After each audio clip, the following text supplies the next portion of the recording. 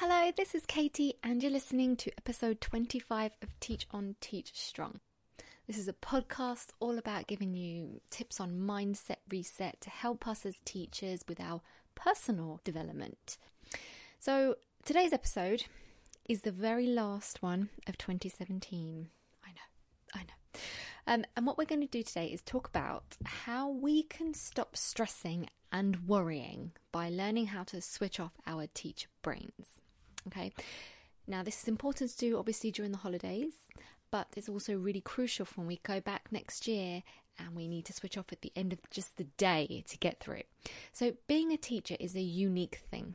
We get extremely emotionally invested in our jobs, and we literally give all of ourselves to be the best teacher we can be. Now, this is amazing for so many reasons, but unfortunately there is a downside to this, and that is that we can really struggle to switch off our teacher brains. So that means that we continue to worry and feel stressed, even when we're not at work, and we never actually can get any emotional downtime to recuperate. And it's really important that we do take this time to switch off so that we can not only be well-balanced and content individuals, but it also enables us to be better teachers too. We can be so tempted to use our evenings, weekends, or holidays as an opportunity to catch up with all the things that we want to do for school. But what I've found is that when we do that, we're actually just robbing ourselves of our own well-being, our chance to rest and actually enjoy our lives by pursuing, personal interests and hobbies. There's a shocker. But if there's one thing I've learned over my 12-year career, is that our work will never be done. So even if you worked all the free hours you had, it still would never be enough, as tomorrow is always going to bring more. So really then, what's the point? I'm not saying to do the bare minimum, of course, but I am saying you need to take time to switch off. Now, for the past few years, my personal strategy has been to work like crazy when I'm at school. And that usually means I do work through my breaks, which, that's a little controversial for some. But I do that in exchange for having more time to myself in the evenings and during my holidays. And it does work for me. So, okay, what happens to us and why are we not able to switch off very easily? Well, as teachers, we are constantly on the go. We are making thousands of decisions every day. We are responsible for so many people, mountains of paperwork and endless to-do lists to get through. We're having to deal with our students' emotions, their academic progress, their personal lives, which is all resulting in compassion fatigue, and we worry about our students long after the bell goes at the end of the day. And this is what results in feelings of stress. And all stress is really just feelings of worry and overwhelm with having to cope with all the things that we need or want to do. It's very common, and because we're so emotionally invested as teachers, it's not good for us in the long term. We need to learn to switch off and put ourselves first too. So how do we do this then? Well, we need to learn how to control our internal dialogue, as this is where our worries come from. I say this often, and it's one of the biggest reasons why I started this podcast in the first place, because no one ever teaches us about this or how to do this, not as children or as adults. Yet it's fundamental to our well-being and success. We have to learn how to control our mind, as mindset affects success and happiness.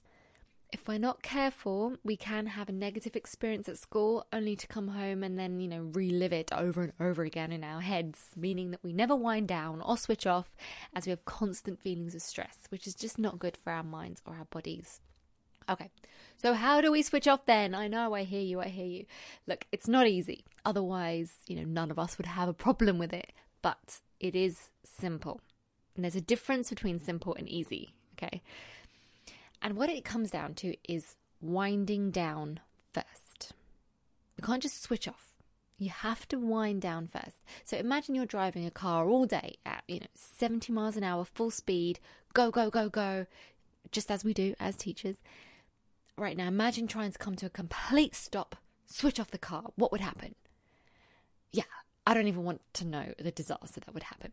And this is where the term switching off actually throws us, because technically it's not that easy to just switch off, right? we need to wind down first, and that's the key. So what we need to do is develop an unwinding ritual at the end of your day to train your mind to slow down. I personally like to use the last hour or so after the students leave to do certain tasks that help my brain wind down, but still, reasonably productive. So for example, I might start doing some tidying up or some organizing, or writing a to-do list for the next day, or some photocopying, nothing too intense or strenuous. I wouldn't suggest you choose the wind down time to write an email to a difficult parent. The idea is that you're trying to train your brain to actually anticipate winding down. So you need to be consistent with this ritual as well, whatever it is that you choose to do and whenever you choose to do it. Okay, so next step. What kind of ritual do you want to have once you start to wind down? So after winding down at school, think about your journey home. What can you do to help you relax there? Maybe listen to some music. Do you want to get into the habit of having a nice relaxing shower as soon as you get home to help signal to your brain that you're done for the day? As it turns out, what we do away from our school is critical for our well-being, health, and the quality of our work too. And there have been surveys actually that claim that those who value leisure time and actually schedule activities that they enjoy much more mentally able to detach from work, which I can believe. The less connected your leisure activities are to teaching, the greater effects on, your workplace performance. So try to do something unrelated to teaching as part of your wind down ritual.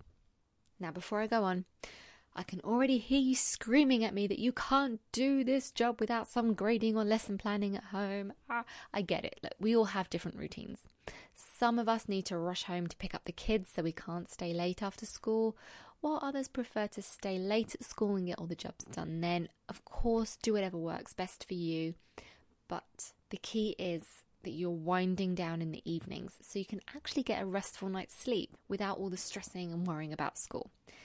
Now, that might mean that your wind down ritual starts later in the evening, once the kids are in bed, for example.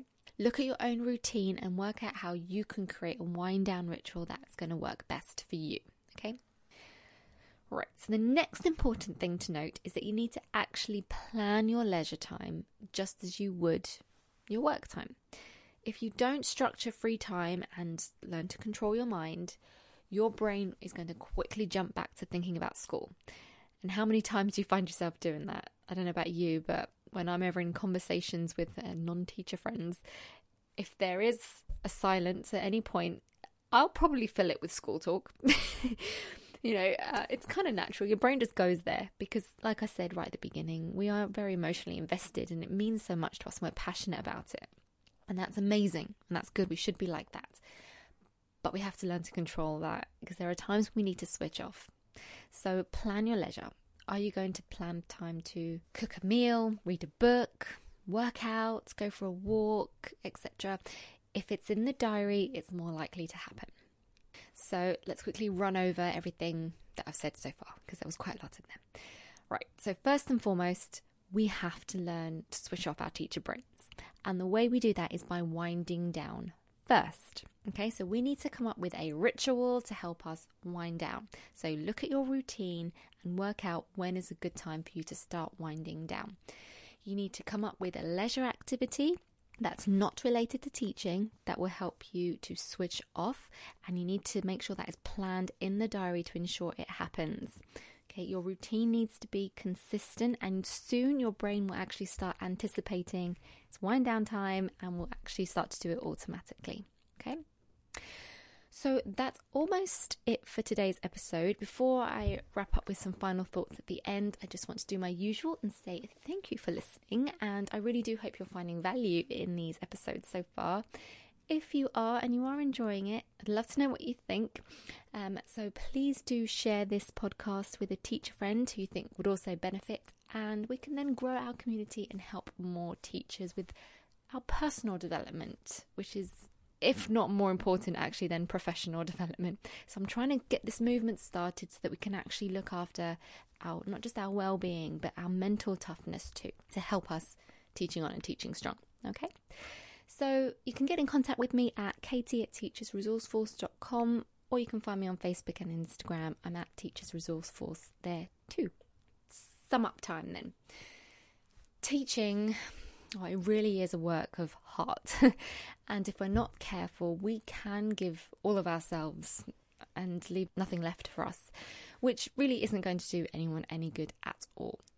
Just as we need sleep to function, we also need strategies to replace our mental and emotional burnt up resources that we use up at school. And if we don't replenish them, we are just on a long, slippery slope to, chronic stress and exhaustion, which is not going to do us or our students any good. We need to have a planned wind down ritual in place to help us eventually switch off for the day. And it needs to be a healthy ritual. I better put that in there too. I see so many internet memes about teachers guzzling down a glass of wine after a long, stressful day. And while I totally see the humour, don't get me wrong, I understand why it's funny. But on the other hand, I do think it's sending quite a negative message. We don't really need to numb ourselves with alcohol or chocolate to cope with being a teacher. Okay, that helps in the short term, yes. But it definitely doesn't help in the long term for long-term mood enhancement, nor is it good for the waistline. So instead, on a serious note, try to select leisure activities that are healthy, that make you feel great, and most importantly, are not teaching related. So alongside your goals for 2018, I urge you to also consider introducing a wind down ritual that's going to help you put you first, enable your mind to relax, and eventually switch off from teaching. Okay, you need to take charge of your mood. You can't do much about the workday, which inevitably is going to be stressful as a teacher. I'm not going to lie to you, you know how it is. But you can control your mindset, and thus you can control your overall success and happiness with mindset. It's that powerful, and that's why I'm so passionate about it, and I really want the best for you. Okay, so that's everything for today. I hope it's been helpful. Do continue to teach on Teach Strong, wind down and switch off too, and I'll catch you next time. Bye.